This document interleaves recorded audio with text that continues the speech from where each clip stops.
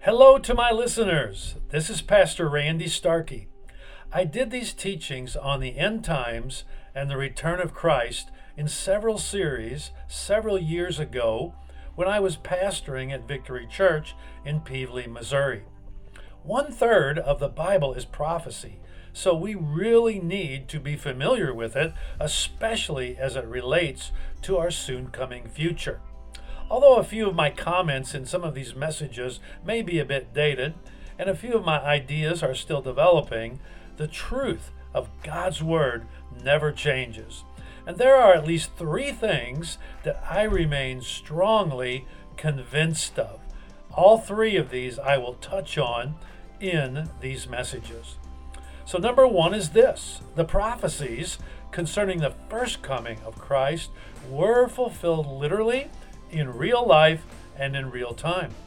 So I have no doubt the prophecies concerning the end times and the second coming of Christ will be fulfilled in exactly the same way in real life and in real time as the Bible describes. I believe it is a huge mistake to spiritualize away end time prophecy.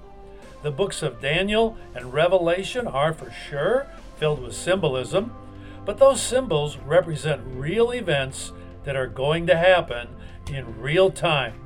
And it's all getting closer.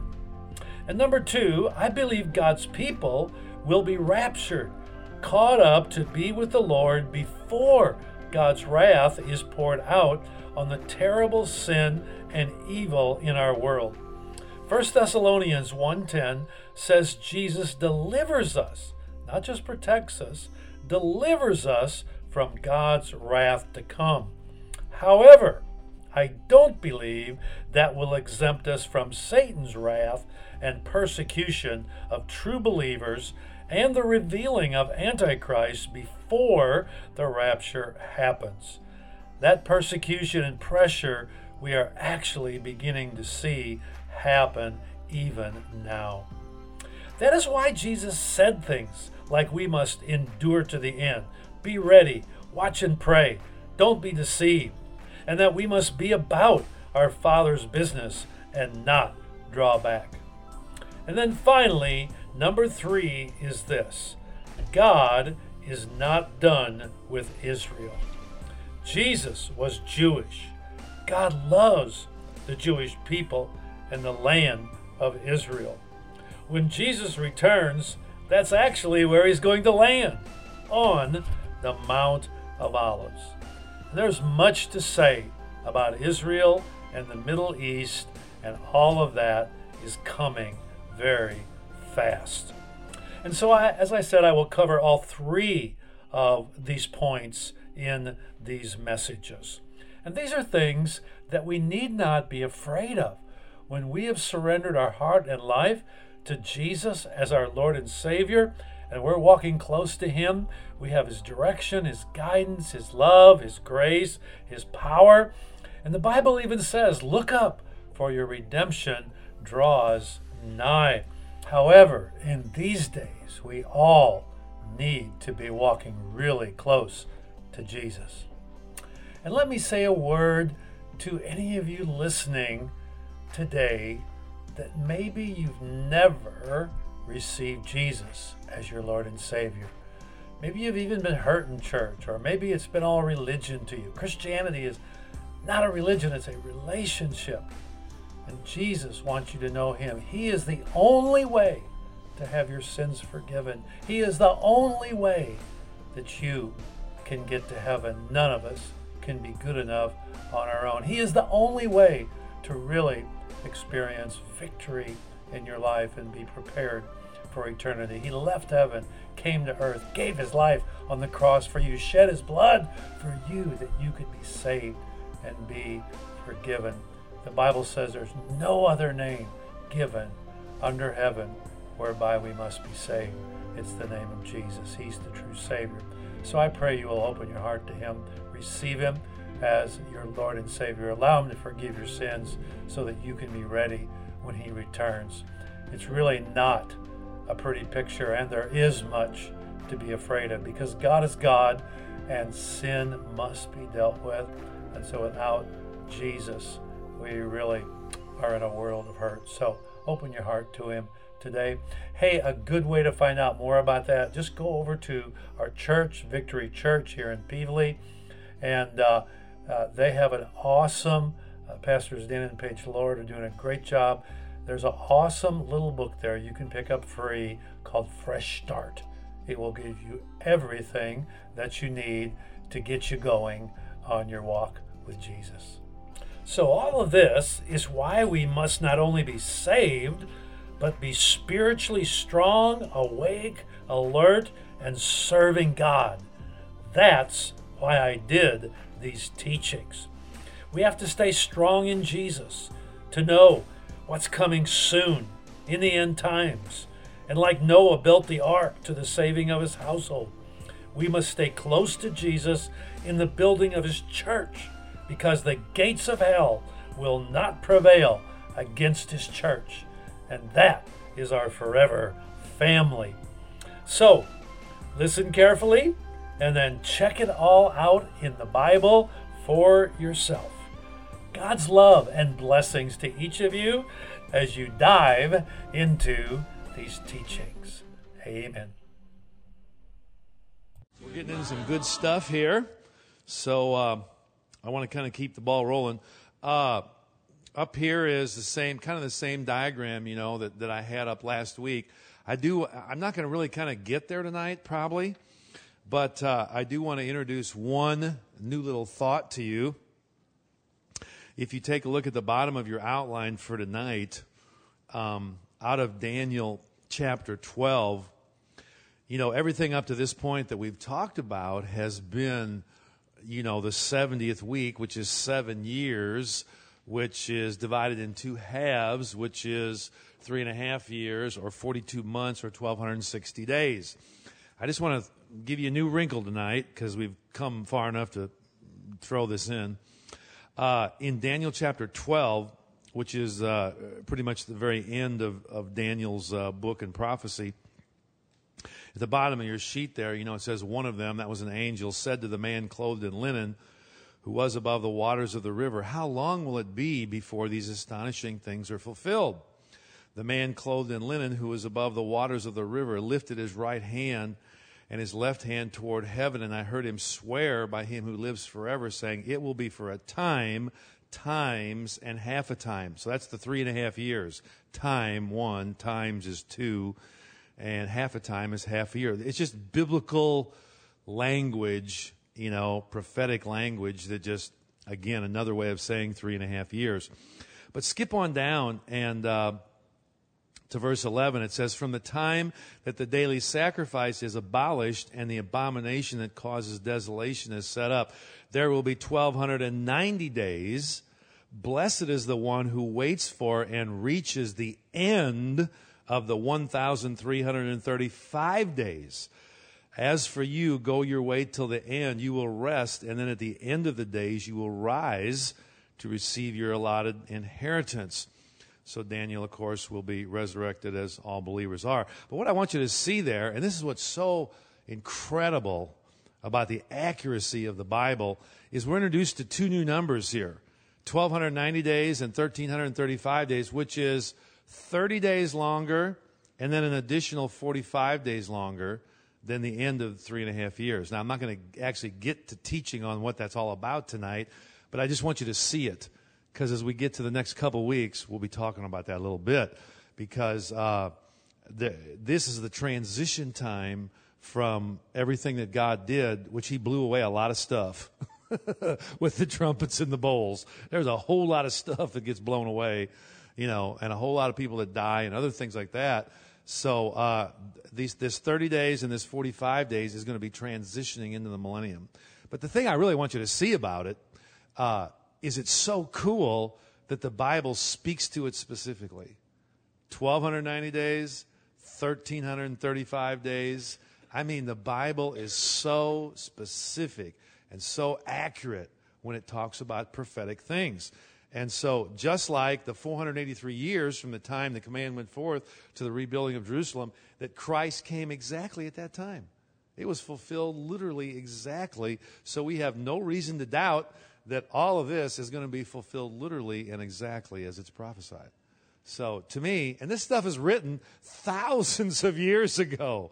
So it's just so awesomely incredible of a testimony to the inspiration of the Word of God. So I just wanted you to see that. We're not going to actually get to that tonight, but that's a little new wrinkle that I wanted to throw up there for you to you can be plugging into your thinking. All right, we are in chapter 13. We just finished chapter 12, which was kind of a very large prophetic vision overall of Israel and Satan and just kind of a prophetic picture there. And now we're jumping into chapter 13, which is a very detailed chapter description of the rule of Antichrist and the false prophet, which really begins in earnest right here. He makes his covenant here, but in the middle of Daniel's 70th week is when really chapter 13 is taking place. And so, as I said, Revelation moves along chronologically, but then it stops every once in a while to give you little prophetic insights or more detailed pictures, all right? So, hallelujah. Let's jump into it. Let's pray. It's rough out there. All you brave souls that made it, pressed in through the rain and got here. Okay, let's pray. Father, thank you for this night. Thank you for your word, Lord. And we just pray, Lord, that you would, by your Holy Spirit, anoint our time together. Father, we know that these are awesome days. We're getting closer and closer to your return. Lord, we want to be all we can be. We want to be used by you, Lord, to make a difference in our world. We know that the destiny, the eternal destiny, Lord, of many people's souls are at stake.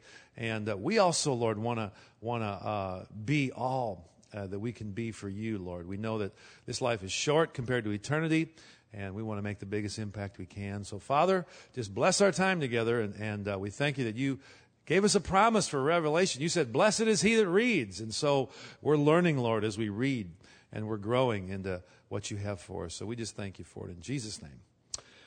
Amen. All right, so let's jump into chapter 13. It says, then I stood on the sand. Of course, this is John seeing this whole vision and all that. Then I stood on the sand of the sea, and I saw a beast rising up out of the sea, having 7 heads and 10 horns, and on his horns 10 crowns, and on his heads a blasphemous name. Now the beast which I saw was like a leopard. His feet were like the feet of a bear, and his mouth like the mouth of a lion. The dragon gave him his power, his throne, and great authority.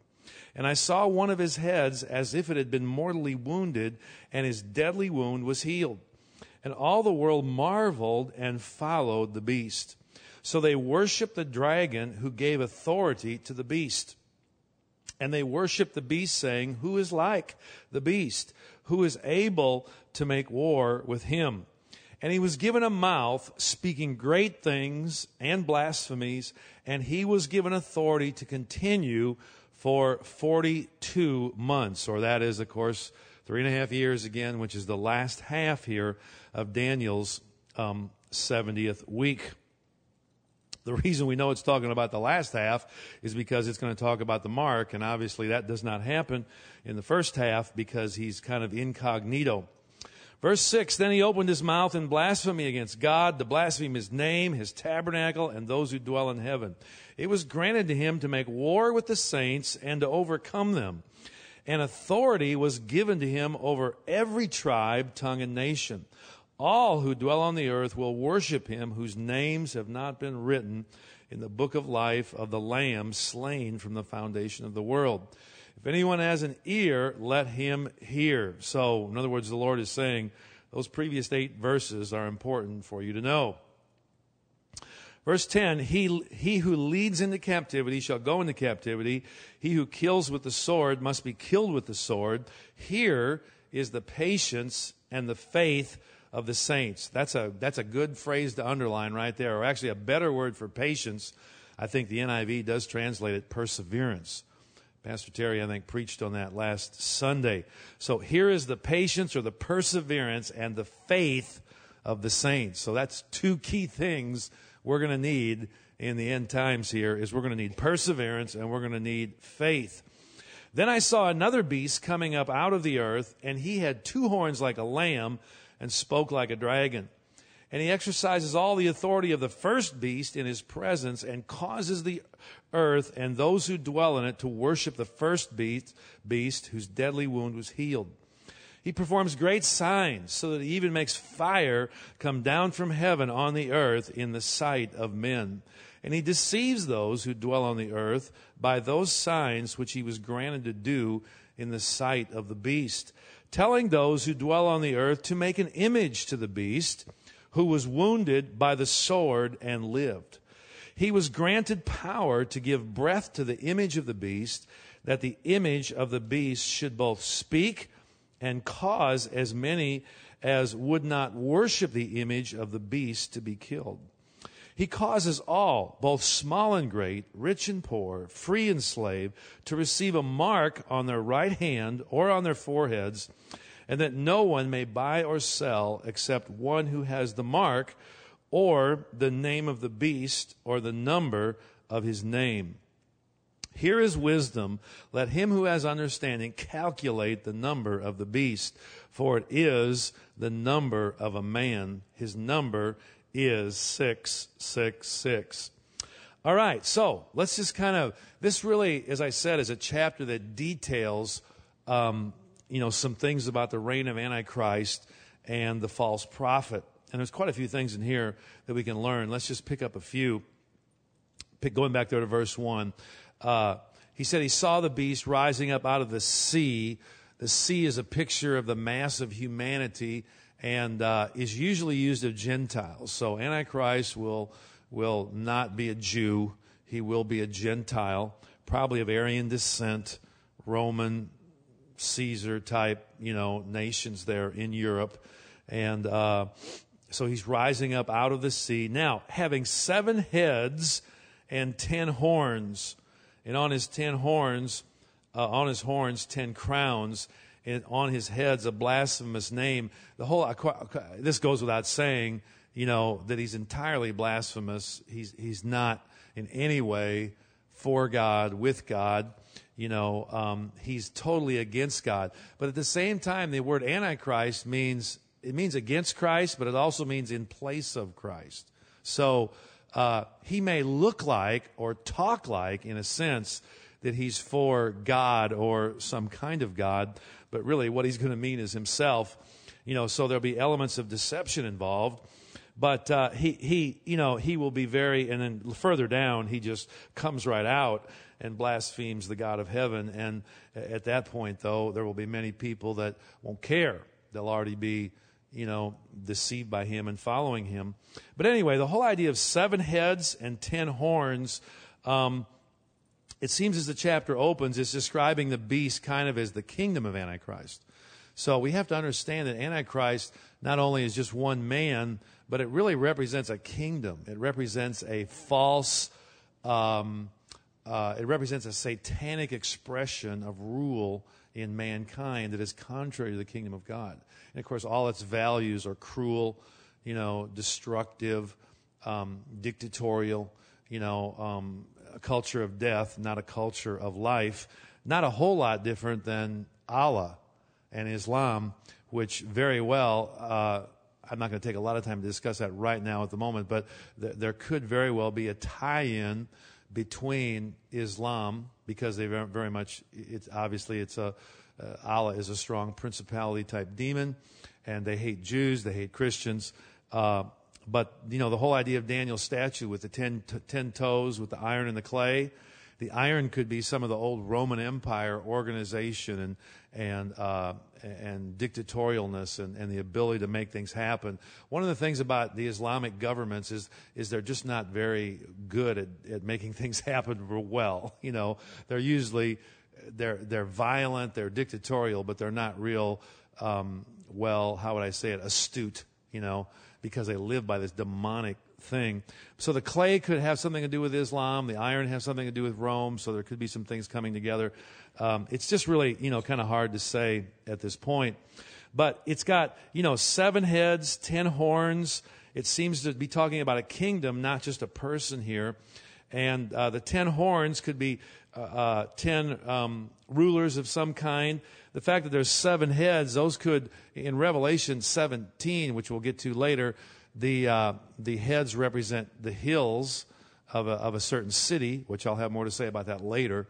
But then they also represent kings. So it's a little hard to tell exactly what these are, and I don't want to dwell too long on it because we could just speculate forever, as to what exactly they'll be. But obviously it's a coalition here of power, and the 7 heads could be like representing certain countries, the horns representing leaders, so there could be more than one leader from each country. It's a little hard to say exactly what may end up there, and it's just like. I was talking to Gary, like some years ago, back when did Late Great Planet Earth first come out? It was probably like 60s or 70s, I guess.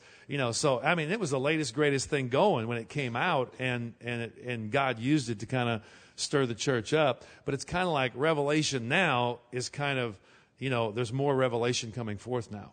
And so the church can even know more about the end times. I think what will happen is as we get closer and closer, some of these more detailed things will get clearer, but exactly the beast obviously represents here, more than one nation, more than one king, more than one ruler. And, but as it moves on now, verse 2, it says, "Now the beast which I saw was like a leopard. His feet were like the feet of a bear, and his mouth like the mouth of a lion." So leopard represents speed. Things are going to be moving very fast. In the end times, as we get close to things happening, things will be moving very quickly. The feet of a bear, I believe, represents strength and power. It'll be a very demonically powerful kingdom and evil power, of course. And then his mouth like the mouth of a lion. So it's going to be lion's roar, so it's going to be loud. He'll have a lot to say, and people will pay attention. Not that they should, but they will, So those, I believe, represent aspects of this kingdom, fast, strong, and loud. And the dragon gave him his power, his throne, and great authority. And don't forget, this is all happening as Antichrist breaks his covenant with Israel. And this is where Satan, right here, Antichrist breaks his covenant with Israel. And this is where Satan, from chapter 12, was cast out of heaven in his war with Michael. So he's now down here on earth, and he's giving his power, and he's giving his authority there to Antichrist. In verse 3, it says, "I saw one of his heads as if it had been mortally wounded, and his deadly wound was healed, and all the world marveled and followed the beast." So there's going to be some supernatural healing involved, not godly healing, but demonic healing. How many of you know there are miracles that can happen through the power of Satan? Are you aware of that? You need to be aware of that because there are miracles, but there's always a price tag. That's, there are psychic healers that literally can heal people. But some of those same people have ended up institutionalized from demon oppression. There's a price tag always when the devil never gives anything for free. Only God does that. All right? The devil will treat you like an orange, He'll squeeze all the juice out of you, and then when he's done with you, he'll throw you away. And so, but somehow this, and now, it's now starting to talk about one of his heads, which I think it's switching gears here more to the person. So this deadly wound that was healed, we don't know exactly what that'll be, but it'll be significant enough that it will cause the whole world to marvel about it. As we get a couple more chapters down, we'll see, I believe it's in chapter 17, it could actually be almost like a resurrection. Almost like a false resurrection, a false coming to life of this man, and through the power of the devil that will actually impress people a lot. Christians will be able to see through it, but others won't get it. All right, verse 4. "So they worship the dragon who gave authority to the beast." So look, they're not really worshiping the guy, they're worshiping the devil. That's what it amounts to, because it's the devil that's working through him. And so, you might want to circle the word worship. It's always about worship. That's what the devil wants people to worship him. He has an ego problem. He has a pride problem. He has a jealousy problem that goes all the way back to when he rebelled against God. I believe personally that he got jealous over what God wanted to do with you and me. And instead of believing that God had a good plan for his life, he took matters into his own hands, got bitter, got jealous, and of course in Isaiah 14 it's the famous 5 I wills. I will be like the Most High. I will, So he's trying to be in the place of God, which is stupid, futile, ultimately won't work. But nevertheless, that's what it's all about for him, is worship. Here's a good way to say it. Your life will produce whatever you worship. If you worship God, you'll produce the blessings of God. If you worship the devil, you'll end up with the destruction of the devil. If you worship things, you'll just end up unfulfilled. So worship that's why the first purpose in purpose-driven life is worship. That's why the first thing you should concentrate on in your life is worship. Worship God. Make the worship of God the number one priority in your life, and then everything else will start working out. Okay? So that's why the first purpose of God is worship. And God doesn't need our worship because he's an egotist. It's just because he's good, And so if you think about it, what should we worship? We should worship what's good. And God is good because he's our creator. So he's worthy of our worship. But that's what it's always about, is who is worthy of glory and honor. It's worship. And so they worship the dragon and gave authority to the beast. They worship the beast, saying, who is like the beast? Who is able to make war with him? So we learn there he's very militarily powerful.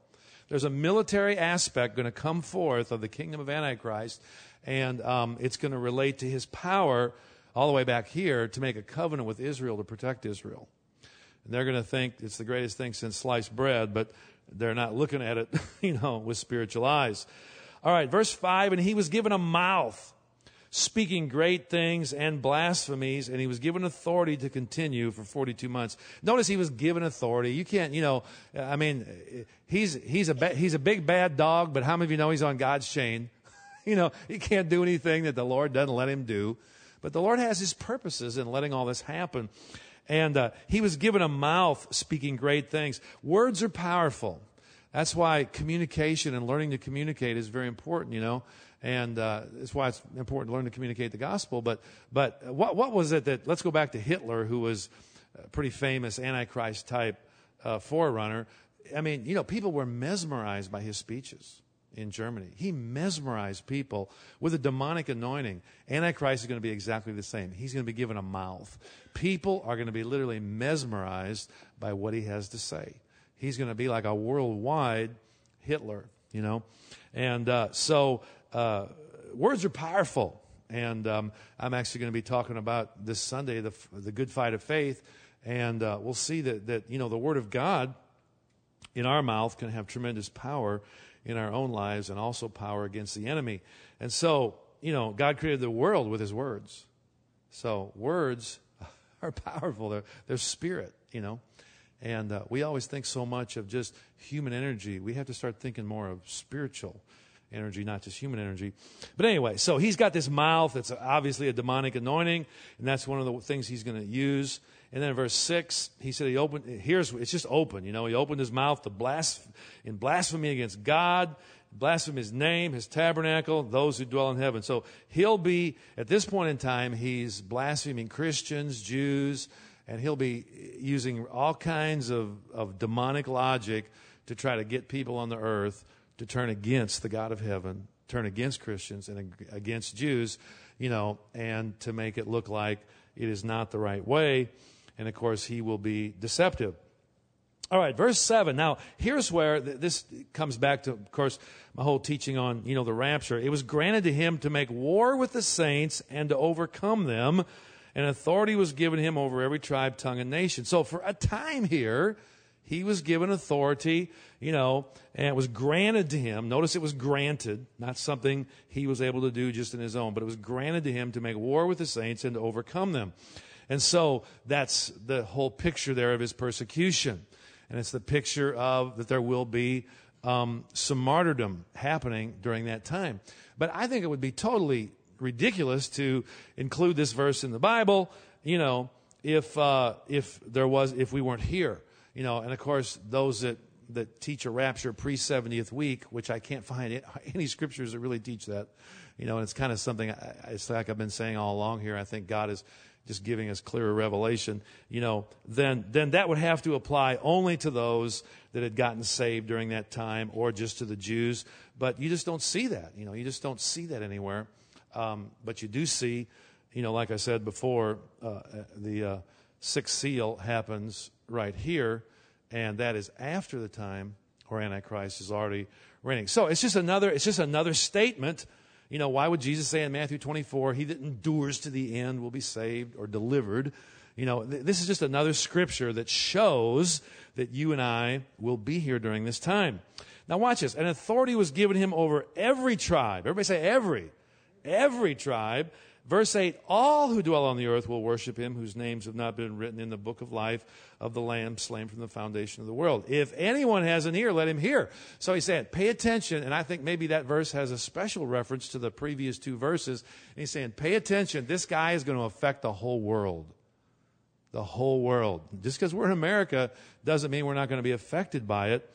And we'll talk about maybe how in just a minute. So he will impact every tribe, tongue, and nation. And verse 10 now tells us something else. He who leads into captivity shall go into captivity. He who kills with the sword must be killed with the sword. Here is the patience and faith of the saints, or the perseverance and faith of the saints. So God is saying, don't pull out your deer rifle and just start shooting all these dudes. He's saying, don't do that. That's not the way you're going to handle this, all right? Because he says, if you kill by the sword, you're going to end up killed by the sword. He said, don't handle it that way. That's not the answer, all right? So we may be tempted to do that during this time. Man, I'm just going to stockpile all my guns. Man, I'm going to put my gun rack in my bedroom, and I'm going to blow them all away, And now, having said that, let me build one little fence here. I'm not saying it's wrong to defend your home. I'm not saying that. I think this is talking about more of an attitude of trying to solve this problem by going to war against Antichrist. The Lord is saying, okay, don't do that. Let's not form any militias. Okay. Let's not get into guerrilla warfare. I believe self-defense is fine. I don't have any problem with that. I don't think God does either. But he's saying the basic strategy here against the kingdom of Antichrist is not going to be that we just go try to kill them all. It says here is the patience and the faith of the saints. In fact, if anything, during that time, as I said before, there will be some people who are still undecided. So we need to reach out to them, help them get saved, and we need to be able to stand strong enough and say, hey, I don't have to play by your game. I serve a God who's an awesome God. He loves me, and I'm not going to bow down to you no matter what. Like the three Hebrew children, And they said, well, whether we perish or not, we're not going to bow down to you, O king. And so they didn't try to blow the king away. They didn't set an IUD in his throne room, but they testified. They testified for the Lord of heaven. And that's what God is going to want us to do too. All right, now, let's talk about how some of this may happen here. Verse 11, then I saw another beast coming up out of the earth, and he had two horns like a lamb and spoke like a dragon. This is what we often call the false prophet. There's no specific terminology that exactly uses those words in the Bible, but he is supportive of Antichrist, and he seems to be his sidekick. And it says down here a few more verses that he causes everybody to worship the beast and to take his mark. So it's kind of like he's his, one who's encouraging worship of the beast. But I want you to notice something in this verse. He has two horns like a lamb. I believe that there's no question that the false prophet and actually Antichrist, even though he's blaspheming the God of heaven, once he gets down to verse 6, but the false prophet has two horns like a lamb. I have no doubt that that what the false prophet does in trying to get people to worship the beast, he's going to, in a twisted way, try to tie that into Christianity. He's going to be like a false Christian, false church. Two horns like a lamb. He's going to try to look like a lamb, but he's going to speak like a dragon. So he'll look like a lamb, but if you test the spirits, as the Bible says, he's speaking like a dragon. And so goes back a little bit to Revelation 12:11 there we talked about last week. They overcame him by the blood of the Lamb and by the word of their testimony. That's back to words again. And they loved not their lives unto death. But the blood of the Lamb was the first thing. And you'll always find any false religion, any false cult will not talk about sinfulness. They won't talk about repentance. They won't talk about the power of the blood, you know. In fact, even some parts of Christianity today, you know, they're starting to accept homosexuality and all kinds of things like that. And what is it? It's getting away from the blood. It's getting away from the essence of sin. It's getting away from the need for repentance, see. So it slips away from that and gets into false religion. But still, the age-old human problem is still sin, and the age-old solution is still the power of the blood. Just fall on your face and asking God for forgiveness and asking God to change you by His power, and He'll do it. All right, so the false prophet, I think there'll be an aspect here where it'll look like Christianity, or he'll try to actually convince people that it has an aspect of Christianity to it. And so we'll talk more about that when we get to chapters 17 and 18. All right, and he exercises all the authority of the first beast and causes the earth and those who dwell on it to worship the first beast. Again, it's all about worship, you know. And if you circle the number of times worship comes up in these chapters we're studying, it's in there a lot. He does miracles. He performs great signs so that even fire comes down from heaven on earth in the sight of men. Now, you might want to write in your margin there, Revelation 11:5. Remember, we talked about the two witnesses who were around this time too. Okay, and they are indestructible for a while. You know, if anybody tries to kill them, it says fire, you know, comes down from heaven. So God is protecting them until the time that He allows them to be martyred. And so this should be really interesting because, you know, you remember when Moses and the magicians of Egypt had a little conflict. I think we have a little repeat performance here. You know, so we have the two witnesses that are speaking out for the Lord, and they've got power from God. And then you've got this dude who has power from the devil, and he even makes fire come down from heaven. It's, you know, the Bible doesn't say anything about it, but I'm just kind of wondering if there's ever going to be a time where the two are going to meet. You know, where the two witnesses and the false prophet are in the same place, and we have a little fire contest, you know. Wouldn't that be cool? I think God's providing us with just a little bit of entertainment during this persecution time. You know, and so, yeah, CNN Live is carrying. Of course, you know what'll happen as soon as the two witnesses start out doing the false prophet. There'll be blackout time. You know, whoops, got to change the different scene. So it's going to be interesting to see, you know, what happens. But I believe it's very similar to the time where you have Moses and the magicians. And you know, the magicians kept up with him to a certain point, then they couldn't keep up, and that's because greater is He that's in me than he that's in the world, right? All right. And so he deceives those who dwell on the earth. And now here's where it gets interesting. It says, telling those, middle of verse 14, telling those who dwell on the earth to make an image to the beast who was wounded by the sword and lived. Now watch this, verse 15. He was granted power to give breath. Circle that word, breath, which literally is the Greek word pneuma, which means spirit. Okay? To give spirit or breath to the image of the beast, so that the image of the beast should both speak and cause, watch this, the image should both speak and cause as many as would not worship the image of the beast to be killed. Now this is really interesting. A lot of people see this, and I'm not saying I have the absolute answer, okay? But a lot of people see this as some one large image being made over there in Europe. And this image will talk and all that. I'm not saying that's not possible. In Caesar's day, in the days of Rome, they had busts of Caesar. They had large images of Caesar. But actually, in the Greek, this word here for image can be a collective plural, like the word crowd. It's singular, but it means multiple. Well, this word image in the Greek can mean a collective plural. So what this could easily mean here is, okay, let's watch this woman. All right, telling those who dwell on the earth to make an image to the beast. Those who dwell on the earth, not just a few, but those who dwell on the earth. So it's very possible that what he could be encouraging here is images, and one of the meanings of this Greek word also is where we get our word icon. Any of you are familiar with that word? It has some roots in certain places, But so he could literally be telling people here to make an image in your home. Let me give you a little word here. You might want to get rid of your St. Joseph statues. No, I mean... But, the Bible's clear. We're not to make any graven image. We're not to worship any image. And, that's not where our power is as Christians. Our power comes in our relationship with Jesus Christ, not in an idol. Okay? And but while I'm at it, I might as well just blast away. So I'll give you a little, I'll just say one other thing. There's a move on today, and if you watch the papers and different things, you'll see it.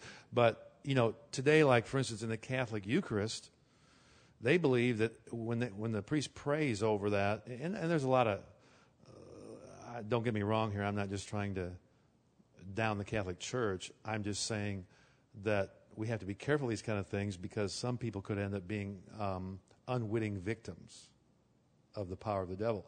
But they actually believe that the presence of Christ comes in that host to the point where sometimes they actually put that prayed over host, they call it the Eucharistic Christ, they put that in a golden case. And then what they do is they put that in chapels and they have what they call adoration services, and people literally, worship that host because they believe it's the presence of Christ. And what's happening now, it's been reported in different places, is people are having visions of Jesus while they're worshiping that host. Well, the only thing I can say is, you just have to be really careful with that because Jesus is not in any wafer or any host. And when you start worshiping, remember, let's go back to what I said. You experience what you worship. So if you worship something that is not really Christ, you are opening your life up for a spirit that's not really Christ. So I think there's potential for some, bad things happening there. But anyway, if this is true, all right, and of course, we're in a very supernatural, demonic thing here. He not only tells them to make an image to the beast, but watch this. He was granted power to give spirit or breath to the image of the beast. And again, it's a collective plural, which could mean literally idols. So you wonder, how could Antichrist possibly rule over the entire earth from Europe? Well, I don't believe it's necessarily him personally that's going to be able to rule, but it's his demons that literally, it says here, the false prophet will be given power to give breath to the image.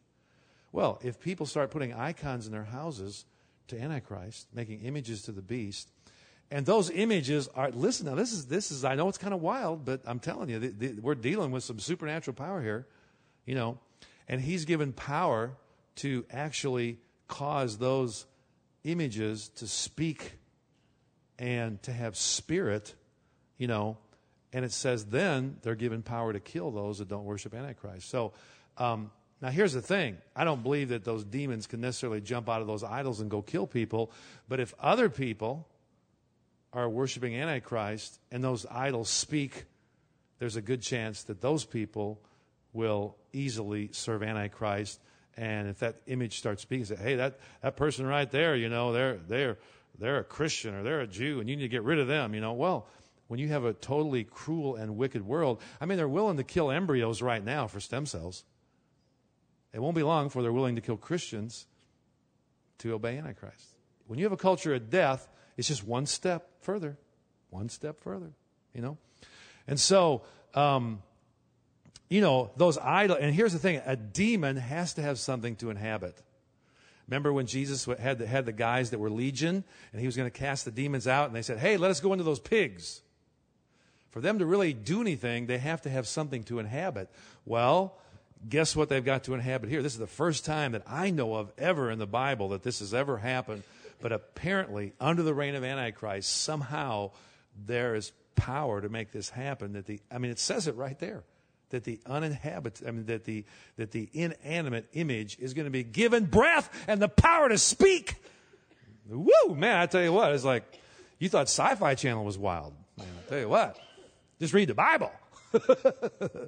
And so the thing is, you wonder how Antichrist can have control or rule over the whole world. Well, if all these people are putting images in their houses, and they have the ability to speak and they're demonic, then it's going to be, you can learn something really wise here.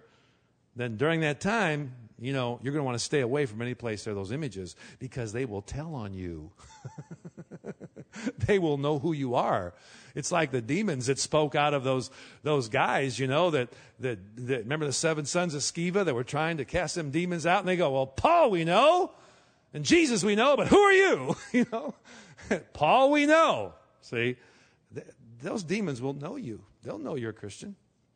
They'll just know it. See, so, and again, it's going back to the whole thing here is God is going to watch those that really are walking with the Lord. God's going to watch over you and give you wisdom.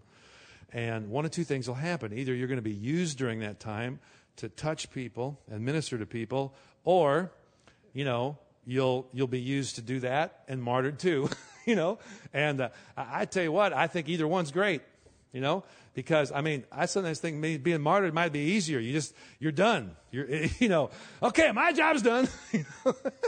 Because you won't be able to buy or sell, But flip back to Revelation 3:10. Let me give you one. This is one really cool promise that I believe relates to the tribulation time. And remember, the tribulation time is going to be cut short. And the tribulation time, this is the only time it is. It's during this persecution of Antichrist up till the 6th seal when we're raptured. But I believe we're going to demonstrate the power and glory of God. As I said before, I don't believe God runs from a fight. It's a spiritual fight, though. It's not a natural fight. Revelation 3:10, though, says this. This was the only church that Jesus didn't correct, And he says this, verse 10, because you have kept my command to persevere. Remember, we just read about that. I also will keep you from the hour of trial, which shall come upon the whole world to test those who dwell on the earth. And the idea there of keeping you means to protect within a sphere of evil influence. So I believe that if we just walk with the Lord, He's going to give us wisdom and have us in the right place at the right time. Hey, if He wants us to preach someplace and we're going to be martyred, there'll be grace for that. But you know what else? There'll be some of you or some of us, depending on if we're here at that time, who God will keep alive that whole time, and you'll make it all the way to the rapture.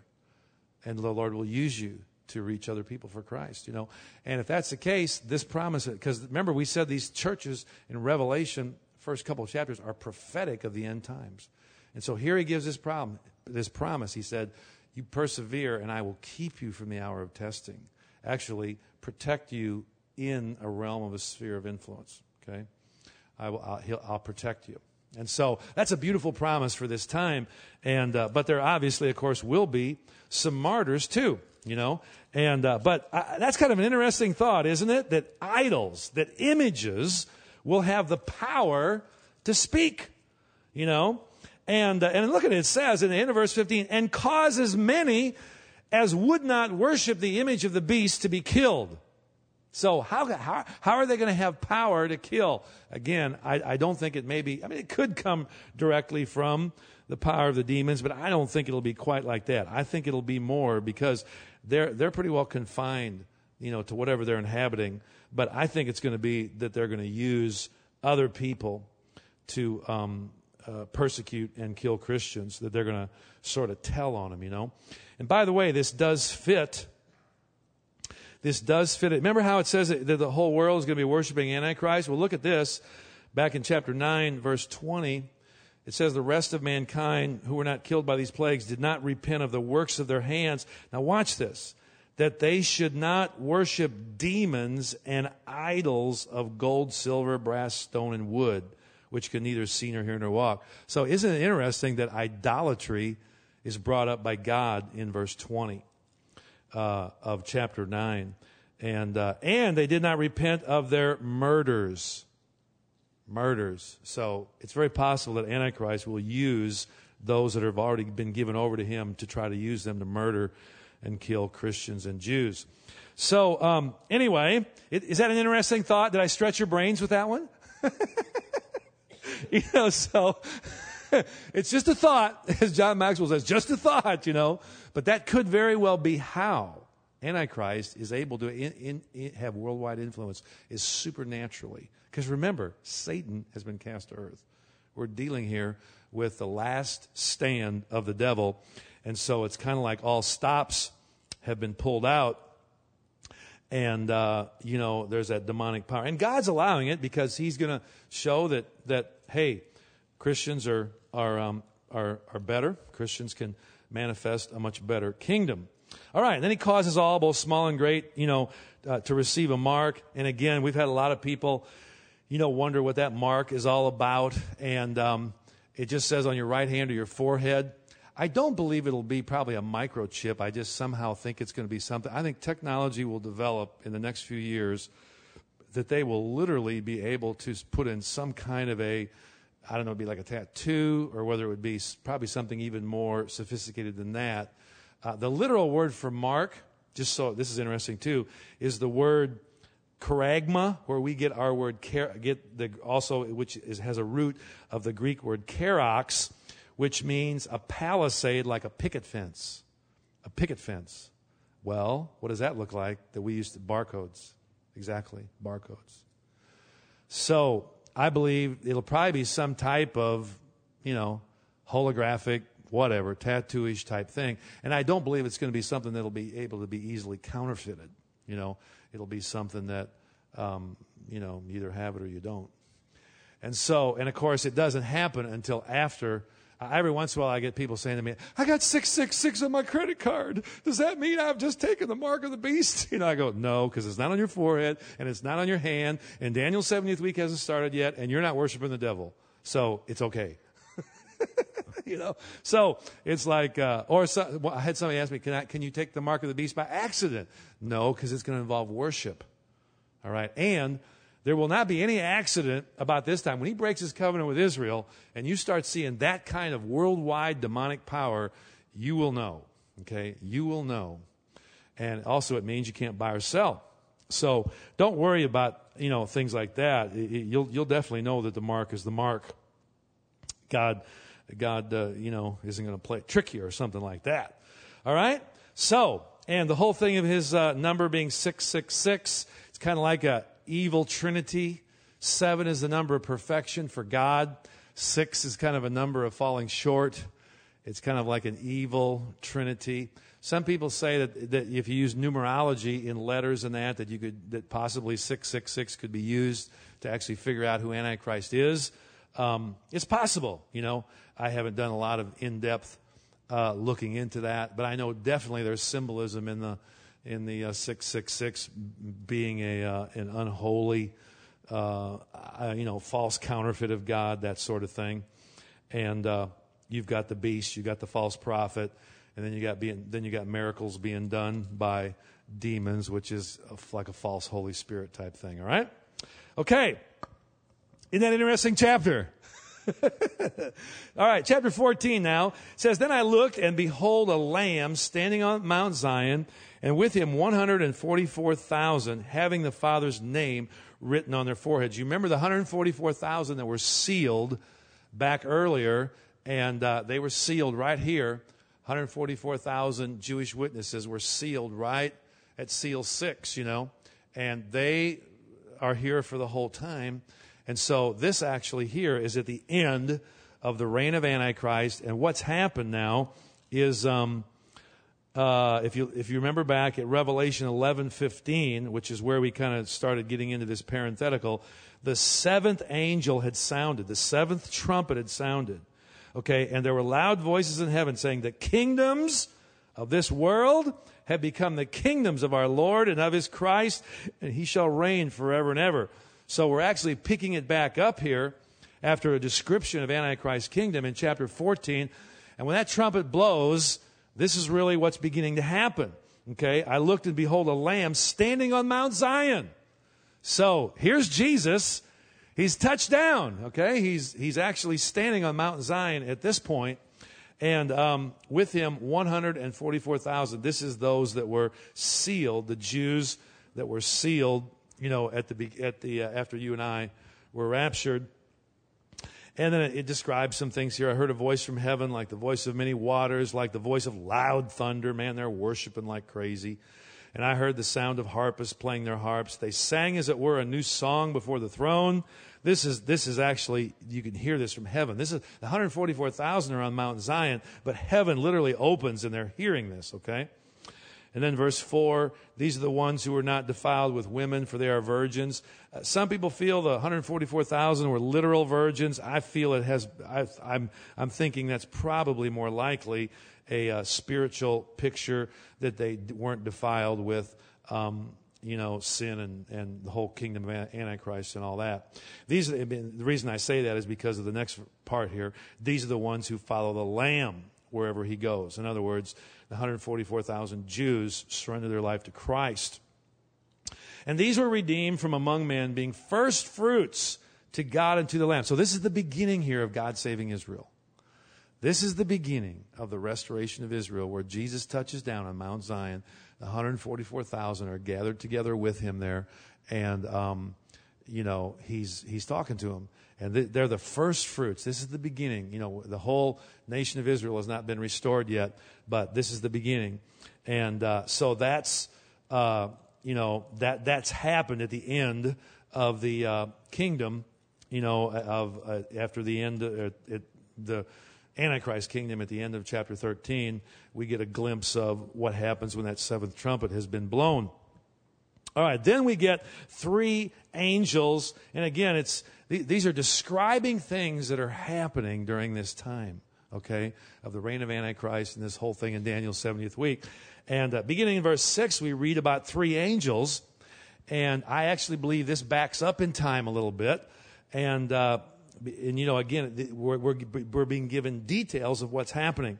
And I love verse 6. It says, "Then I saw another angel flying in the midst of heaven, having the everlasting gospel to preach to those who dwell on the earth, to every nation, tribe, tongue, and people, saying with a loud voice, 'Fear God and give glory to him, for the hour of his judgment has come.'" Remember the trumpets.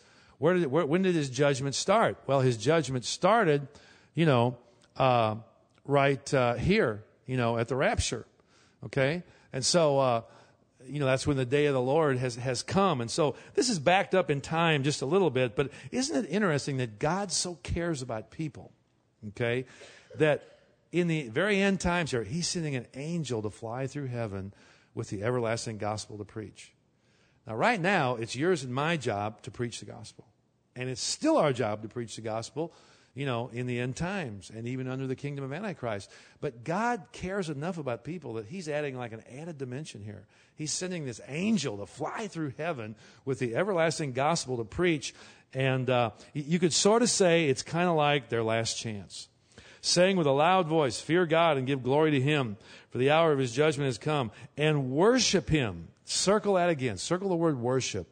It's all about worship. Who are you going to worship in your life? Who or what are you going to honor? And so it's all about, who our heart is committed to.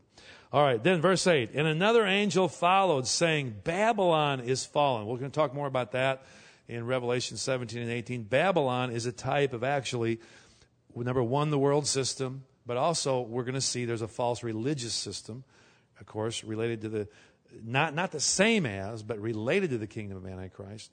And we'll see more of that in chapter 17 and 18. "Because she has made all nations drink of the wine of the wrath of her fornication." It's amazing how in spiritual things God treats it as loyalty. God treats it as faithfulness.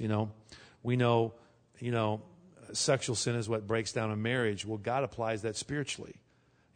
Whenever there's people that are untrue to God spiritually, it's called spiritual fornication, because and it breaks the relationship with God. So that's a very common spiritual terminology that's used. And then a third angel followed them with a loud voice. And this is kind of like a last warning. And I believe this is happening. Like I said, these are kind of backed up here a little bit. Again, describing some of the things that are happening during the reign of Antichrist. This third angel follows them with a loud voice, saying, "If anyone worships the beast and his image and receives his mark on his forehead or on his hand, he himself shall also drink of the wine of the wrath of God, which is poured out full strength. In other words, we're not monkeying around anymore. This is it. This is the end of the show. 3 angels flying through heaven. I believe they're going to be flying all over the earth. People are going to see it. Can you imagine what this time is going to be like? I mean, we got 2 witnesses calling down fire. We got a false prophet. He's trying to do the same thing. We got idols that are talking. We got people being murdered through those idols. And we got 3 angels flying through heaven. I mean, this is going to be a very interesting time. And not only that, but how many of you know the church is going to have the anointing of God to preach and heal and touch people? Amen. That are open. The Bible says the glory of the latter house will be greater than the glory of the former. Later on in Revelation, it says the wife of the Lamb has made herself ready. So we're full of beauty, full of the power of God. But anyway, so, man, it's, wild time here. And then, at the end of verse 10, this ought to wake up anybody. He shall be tormented with fire and brimstone in the presence of the holy angels and in the presence of the Lamb. And the smoke of their torment ascends forever and ever. And they have no rest day or night who worship the beast and his image and whoever receives the mark of his name. Here is the patience of the saints. Again, repeats it. Here's the perseverance of the saints. Here are those who keep the commandments of God and the faith of Jesus. So, these angels are like, they're just not holding anything back. They're telling it exactly like it is. They're saying, turn or burn, cry or fry. Come on, this is your last chance. If you don't turn to God and you insist on worshiping the beast and you're going to be deceived by the devil, this is what's going to happen to you. It's like kind of what I said in the first couple classes, sin ultimately has to be dealt with. We live in an age of grace, and God's love is there to save people now. But somehow people get in their mind that God's not going to do anything about sin. No, he hates sin. It's sin that's caused all the hurt and the heartache in the world today. So ultimately, God's going to put an end to it. And here's what he's doing, man. He's sending, after we're done, we're preaching, we'll still be preaching, but he sends these 3 angels saying, man, this is your last chance. You need to listen. And so anyway, and then we are encouraged again in verse 12 to persevere and keep the commandments of God. Verse 13, then I heard a voice from heaven saying to me, write, blessed are the dead who die in the Lord from now on. Or in other words, we've already talked about this, but during this time, some Christians will be martyred. And the Lord said, you're blessed if you are. You're blessed. God will be with you. How many of you know when you just walk with God, there will always be grace for when you need grace? So don't be afraid.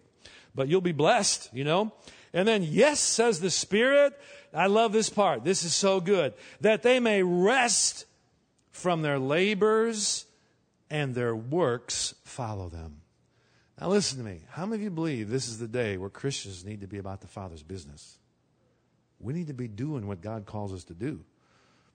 So ask God. Say, Lord, what's my ministry? What's my call? What am I supposed to be doing? Where do I fit in the body of Christ? Where do I fit in your kingdom? And it says we'll rest from our labors and their works follow them. So literally everything you do in the name of Christ by the power of the Holy Spirit, it's going to follow you. You're going to get rewarded for it.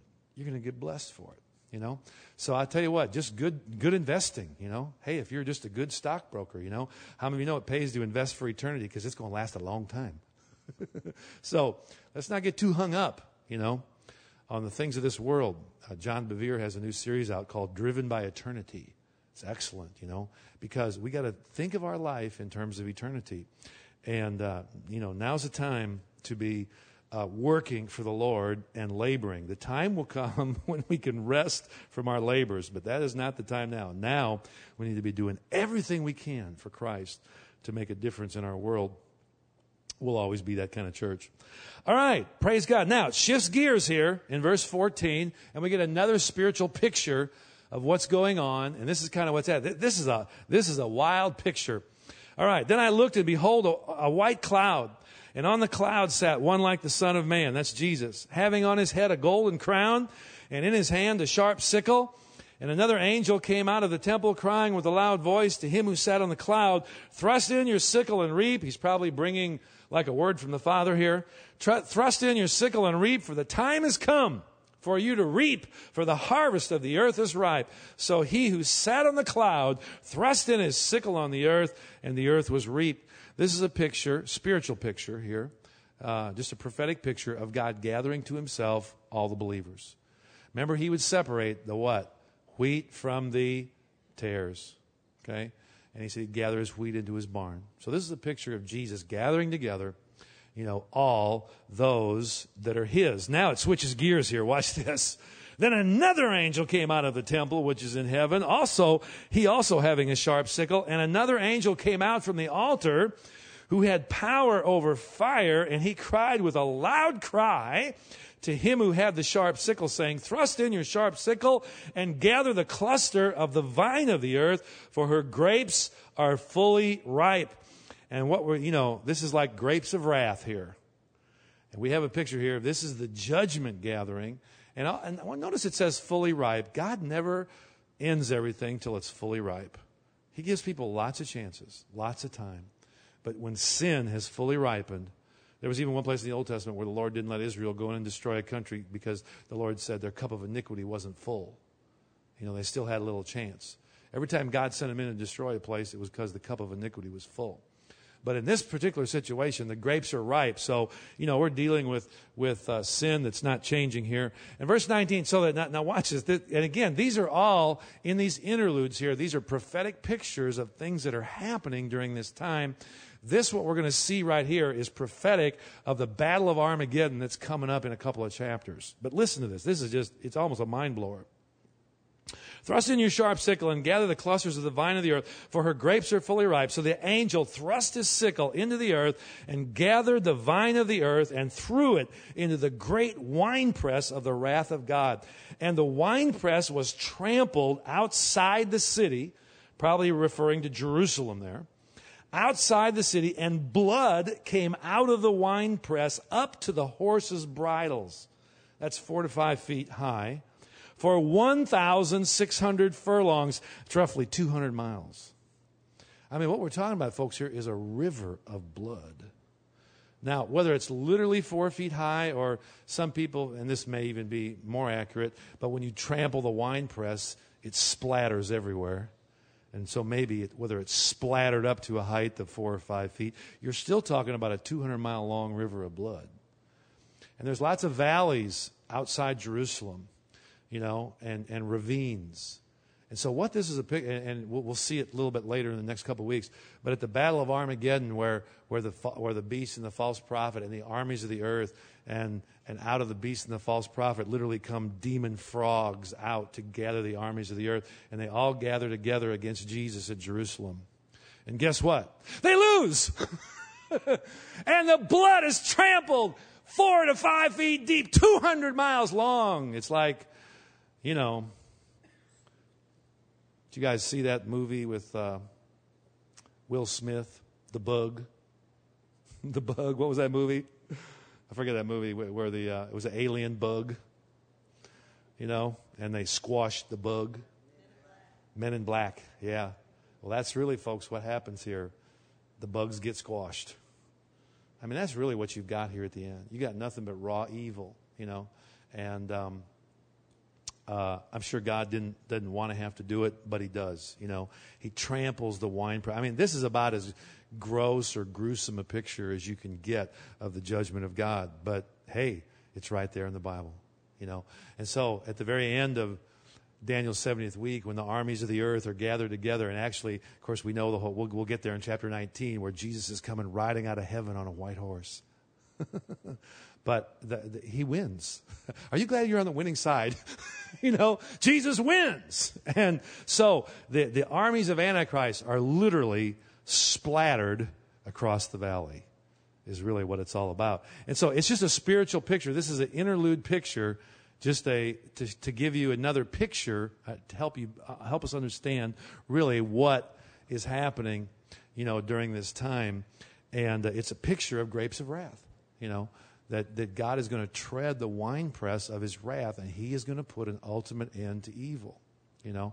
And it's not like he hasn't given mankind a chance to repent.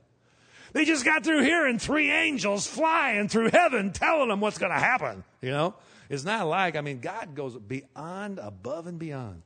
But when the ball comes to the end and when it's all said and done, you know, then it just, I guess the simplest way you could say it, he just squashes everything, you know. He puts an end to it, all right? So, pretty gross picture.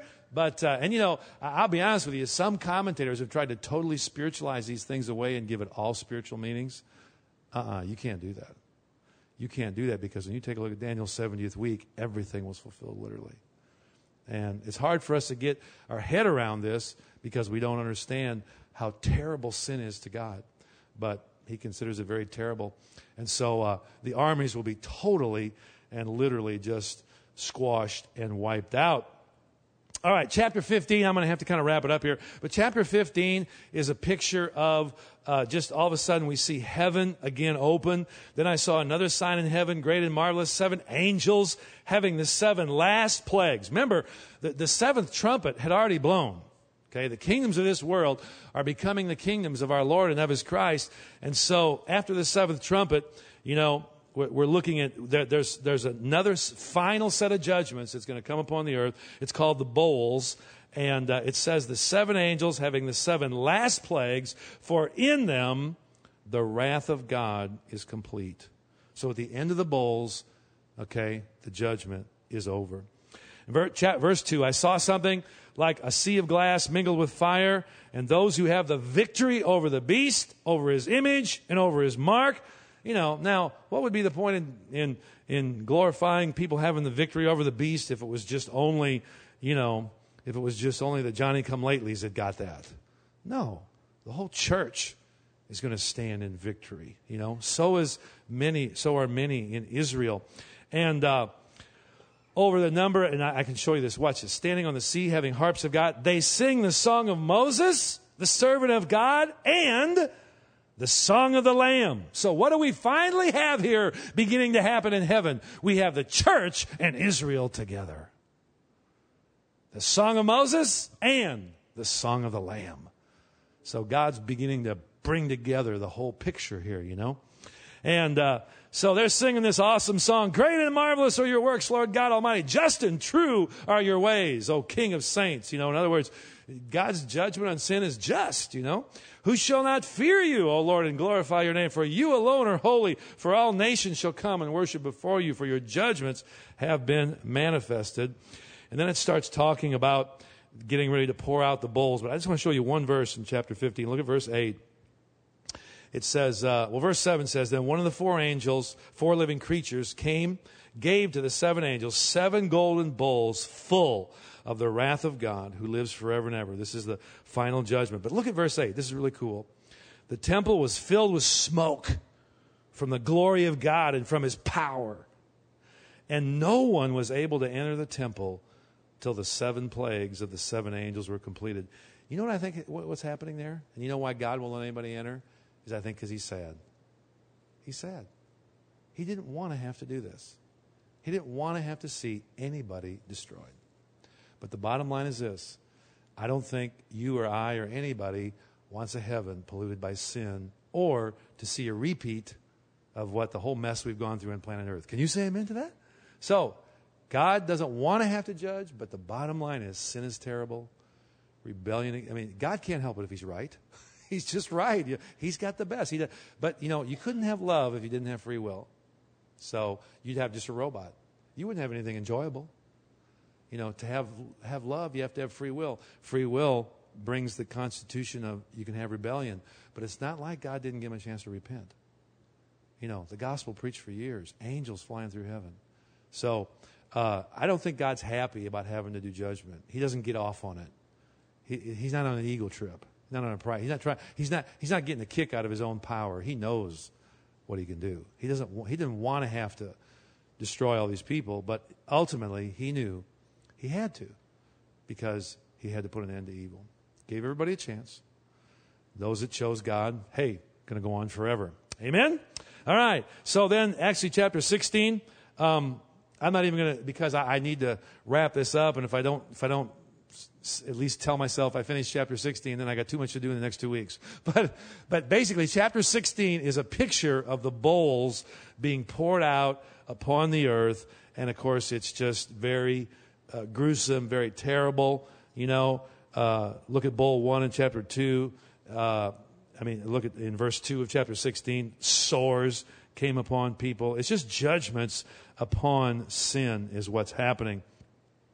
And it goes all the way through there. And in verse 7, there's kind of a little interlude. It says, I heard another from the altar saying, even so, Lord God Almighty, true and righteous are your judgments. So God is righteous in judging sin. We can't ever accuse him of being mean. Sin is sin. It has to be dealt with. Has to be judged. They had plenty of time, had plenty of chances. God has to. He has to judge it. He has to purge it. He has to get rid of it, or his eternal glorious kingdom with peace, love, and joy cannot go on. So he judges it, true and righteous, and all this stuff is being poured out here. And then finally, this is where, and I think I will pick this up next time, verse 12, the sixth angel, the sixth bull, poured out his bowl on the great river Euphrates, and its water was dried up, so that the way of the kings from the east might be prepared. And I saw 3 unclean spirits like frogs coming out of the mouth of the dragon, out of the mouth of the beast, and out of the mouth of the false prophets, for they are spirits of demons, performing signs which go out to the kings of the earth and of the whole world to gather them to the battle of that great day of God Almighty. Then a little interlude, behold, I am coming as a thief. Blessed is he who watches and keeps his garments, lest he walk naked and they see his shame. Just, again, an exhortation to be ready. And they gathered them together to the place called in Hebrew Armageddon. And then the seventh angel pours out his bowl, and there's hail that begins to fall. Verse 21, a great hail from heaven fell upon men, each hailstone about the weight of a talent. That's about 100 pounds. Now, I don't know about you, but if I had 100-pound hailstones falling on my head, I'd repent. But see, it's just like people have made their choices, by this time, I think probably there's not anybody left that hasn't either gotten saved, or chosen the way of Antichrist. Maybe there's a straggler. I would think, maybe the hailstones are to get the stragglers. But anyway, it's just pretty, awesome judgment. And so that's a picture of the bowls. And then we're going to switch gears in verses 17 and 18. Chapter 17 and 18. We're going to talk about Mystery Babylon next time and what that is all about. So what's happening right now is we're getting pictures of what's happening during this time. And then when we get to chapter 19, we get into the final coming of the Lord, where he comes back on his white horse, and it'll pick up this battle of Armageddon. And then basically it'll all be over. Pretty wild ride, huh? All right. Well, I need to probably wrap this up. Anybody have any? I'll take maybe 1 or 2 quick questions before we go. Anybody have any quick questions on tonight? Don't forget, we will be having a final session, week 9. You can come if you want to. Don't have to. It's all totally up to you. Of nothing but question and answer. If it lasts 10 minutes, we'll be 10 minutes. If it lasts, we won't go any longer than about an hour.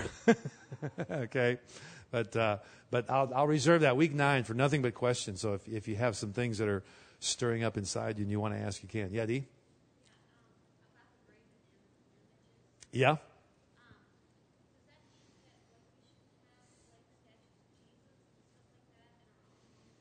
Again, an idol is something you worship. Okay? And I would say this, I don't think it's wrong to have pictures of Jesus. I don't think it's wrong to have statues of Jesus or anything like that. But here's what you got to remember. There's no power in that whatsoever, and you should not ever look to that as anything with power. Okay? So, idols are things that you start attaching significance to. For instance, I'll be honest with you. Don't buy a St. Joseph statue and bury it in your yard to sell your house. You're attaching power to that thing, and you're asking for trouble. Yeah, your house might sell, but I wouldn't want to say whose power sold it or what it'll cost you later. Don't mess around with idols. Don't mess around with statues.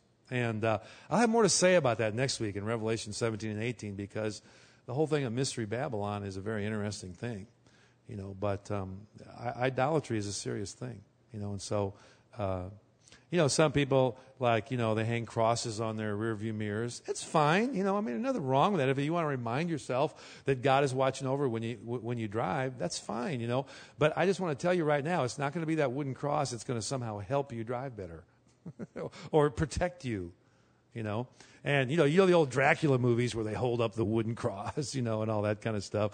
That's just Hollywood is all that is, It's there's no power in a wooden cross. Yeah, Nate.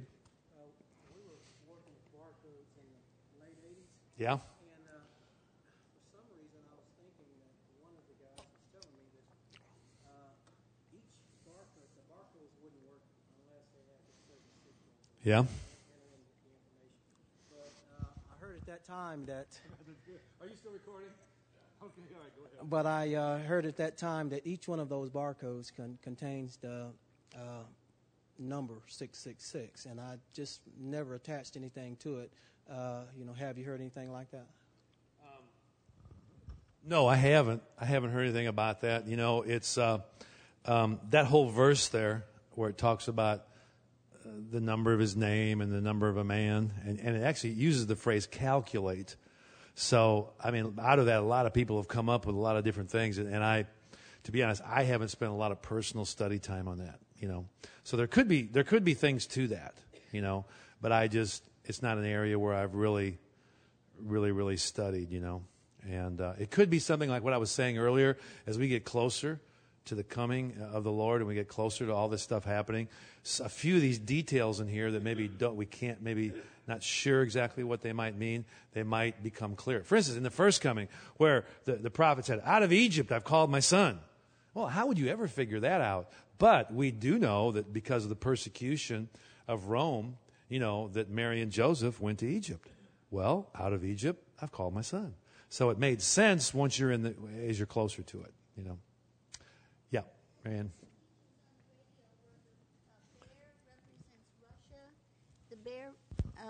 The teachings that the bear represents Russia, the lion represents England, and I'm not sure what the tiger or leopard was. And is there some kind of significance about these symbols of nations, and they come against Israel? Those are primarily from Daniel's prophecy. I think when you get into the book of Revelation, the use of the bear and the lion and the leopard, they tie the whole kingdom of Antichrist into Gentile power kingdoms. There's no question kingdom of Antichrist will be a Gentile power kingdom. In fact, and it will persecute Christians and Jews. And the kingdom of Antichrist is the last. In other words, in Daniel's prophecy where the stone cut out without hands, which is a picture of Christ and his kingdom, hits the statue in the feet, the statue falls over. Obviously, with the destruction of Antichrist's kingdom, that is the end of evil Gentile power forever in the world. And the kingdoms of this world are going to become the kingdoms of our Lord and of his Christ. He's going to rule from Jerusalem. So, in Daniel's prophecy, some of those beasts had things like Greece, Medo-Persia. Some people have attached the lion to England. I've never made that connection, to be honest. But I think in the book of Revelation, it's just a picture of the fact that the Antichrist kingdom is coming out of the Gentile kingdoms. So I think the 10 toes and the 10 kings have more significance than the bear and the leopard. I think those are pictures of spiritual qualities, more like I said, speed, power, and loud. Yeah. I was reading on one of the blog sites called Hardcore Christians Living Hardcore, that if Iran winds up developing nuclear weapon capability, that will make 10 nations that have nuclear capability. What do you think about that? I mean, the only thing I know for sure is that those 10 nations have to be from the European area, because it's described as a picture of the revived Roman Empire. So I don't know. Well, I mean, I'm not saying there won't be some other nations that might join in with them, but the picture there of the 10 toes, I think pretty well it's going to be a European-centered area. Now, the whole thing you're talking about with nuclear power, how that could enter into the whole picture of Antichrist coming to power, it's hard to say. It's really hard to say whether some of that could have an impact in terms of affecting things militarily in the days ahead. I do know with the rise of Islam, the rise of terrorism, the rise of nuclear power, we definitely have a very unstable stage that is set for some who knows what to happen, you know. And I think some of those things are things that maybe even come a little bit clearer as we get closer. So, all right. Hey, we've been here a long time, so I'm going to let you get out of here. And we'll only got 2 more weeks to go, and we'll wrap it up. And I think you're getting the main gist of it, though. It's good that we be living for the Lord and be ready. Amen? Okay, God bless you. You guys have a great evening. See you later.